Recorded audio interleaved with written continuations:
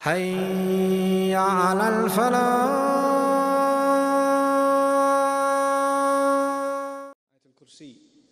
And this grand ayah of the Quran, Sayyidu Ayatil Quran, Sayyidatu Ayatil Quran, the grand leader, the chief ayah of the Quran, Allah Azza wa Jal describes some of His most fundamental qualities and how awesome He is, how magnificent He is, that there's no one worthy of worship or obedience in any way, shape or form except He is. Now you have to understand, Surah Al-Baqarah is a Makki surah, or Madani surah rather. The Prophet ﷺ already moved to Medina, and the Muslims, some of them have been Muslim from the very beginning, and some of them relatively new, but all of them understand the basics of Islam. And the most basic teaching of Islam is La ilaha illallah, right? It's the most basic teaching of Islam. And this far into the message of Islam, Allah chooses to reveal an ayah that goes back to the basics. This far in. This is should be like early Meccan Quran. You should be learning about La ilaha illallah. But Allahu la ilaha illahu comes, and these kinds of ayat come in Madani Quran. You know why? Because they're not just information, they're reminder. Because somebody could say La ilaha illallah and be a Muslim, but they're not conscious of what that really means. And so especially in the Madani Quran, when we hear ayat about Iman, when we hear ayat about Tawheed, they're actually a reminder to the Muslims that they need to refresh their Iman. They need to go back to those basics. That I need to hear La ilaha illallah as though I've never heard it before.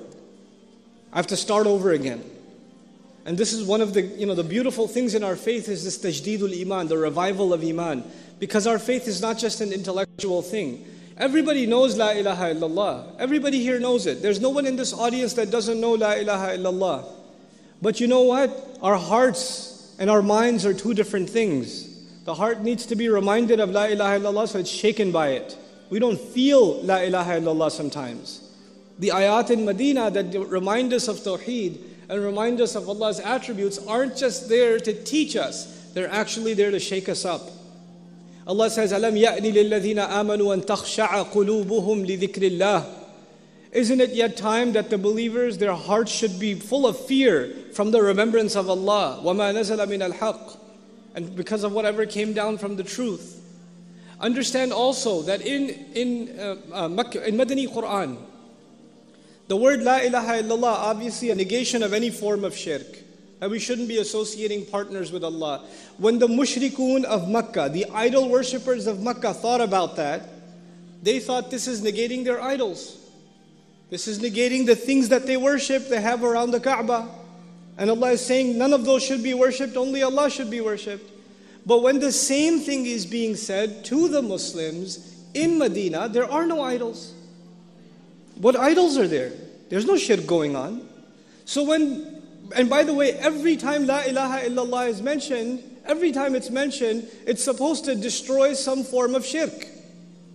It gets rid of shirk. That's part of the definition of the statement. So there is another kind of shirk in Medina. A hidden kind of shirk. There's an obvious kind of shirk in Makkah. It's those idols, you can see them right in front. Al-Lat, Al-Manat, Al-Uzza.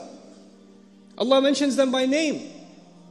And on the other hand, you have another kind of shirk creeping into what is supposed to be a believing community. And this hidden form of shirk, the Quran calls it nifaq, hypocrisy. And so just like the outside shirk has to be destroyed by what? La ilaha illallah. Just like that, the inside shirk will be destroyed by La ilaha illallah. Allahu la ilaha illa huwa. Al-Hayyul Qayyum, the living, the source of all life, the maintainer of all things, and the source of all things that stand, all things that exist. When somebody internalizes that, you know what they realize? No matter how much I think I have accomplished, none of that was me. None of that was me. All of that was Allah. I have no credit. I take no credit. That is entirely given by Allah Azza wa Jal. There are so many more people that are more qualified than I am, that are more intelligent than I am, that are better spoken than I am, that Allah will not give opportunity to, and there are so many more that are much less qualified than I am, and Allah will give them way more opportunities than me, because He's the source. When you will realize He's Al-Hayy, then you realize that your life isn't actually yours. It's not yours. It's a gift given by Allah, which means it can be taken at any moment because He's Al-Hayy. He's the eternally living. He's the one maintaining that life, Al-Qayyum. And if He's the one maintaining it, لَا تَأْخُذُهُ سِنَةٌ وَلَا نَوْمٌ. Anyone else, any other living thing needs sleep, needs rest, needs downtime. Sleep doesn't get a hold of him. No slumber or sleep. He doesn't get drowsy. He doesn't get sleepy. لَهُ مَا فِي السَّمَاوَاتِ وَمَا فِي الْأَرْضِ. This is, by the way, it comes up so much in the Quran, we don't even think about it. He keeps saying He owns everything in the skies and the earth. He owns everything in the skies and the earth. By the way, He says He owns everything in the skies and the earth, or whatever lies in the skies and the earth exclusively. He is the only owner of the skies and the earth. You know when you buy your house and your name's on the title, it says owner and it says your name. When you pay off your, let's just say, Islamic mortgage, and you finally get the deed, and it says owner of the property and your name, just right on top of that, لَهُ مَا فِي السَّمَاوَاتِ وَمَا فِي الْأَرْضِ. It ain't mine. That's His. That's His. Who remembers that? Who thinks when they go into their car, this is not my car? Who thinks when they go into their closet and they're putting their clothes on, these aren't my clothes? It's given to me. Who looks at their hand and doesn't think this is my hand?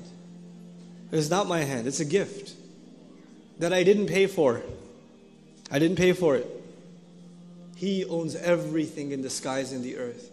Thinking about that will change the way you live. Just thinking about لَهُ مَا فِي السَّمَاوَاتِ وَمَا فِي الْأَرْضِ. And when you realize He owns everything, He's in complete charge of everything, then where are you going to go? You know, we go to people when they own something. You go to the judge because he owns authority.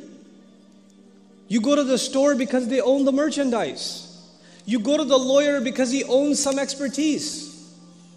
You go to different sources because they own something you need. That's the world. We depend on each other because each of us owns different things in a limited sense. But Allah Azza wa Jal says on Judgment Day, it'll become very clear who owns everything. Because on Judgment Day, you know, in this world, every one of us is in need. I'm in need. There's some things I need from my family.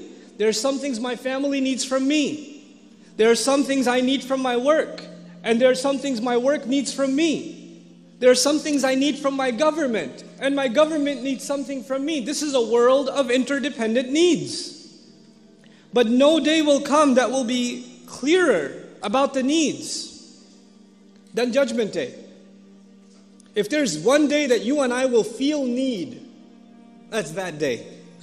When we don't even have clothes on. When we have no friends left. Anybody we depended on has disappeared. There's nobody.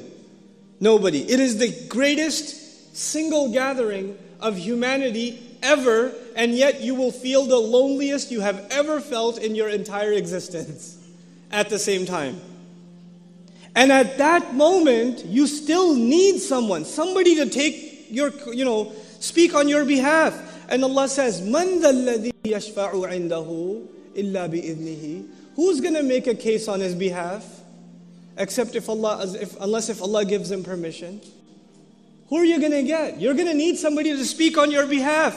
You will get no one unless Allah grants permission, and He granted that permission to Rasulullah sallallahu alaihi wasallam. This is an honor given to the messenger, but even the way it's said, man dha, not man alladhi, man dhalladhi, that dha there is very important. It's even hard to communicate in English what that dha is doing there in the ayah, man dhalladhi yashfa'u. Who at all? Anyone out there want to speak on this guy's behalf? Anyone there? Man dha alladhi yashfa'u indahu illa bi'idhnihi. And then you come before, this is Judgment Day, is court. You're coming before the judge. And when you come before the judge, you're supposed to bring your case. And if you're trying to defend if you're the accused, and you're in court, when you come before the judge, then you're supposed to say, Assalamu alaikum wa rahmatullah. If you enjoyed this video, please do share it with friends and family. If you want to see more videos from this series, click on the box at the top. If you want to see other videos, click on the box at the bottom. And don't forget to hit the subscribe button. Thanks.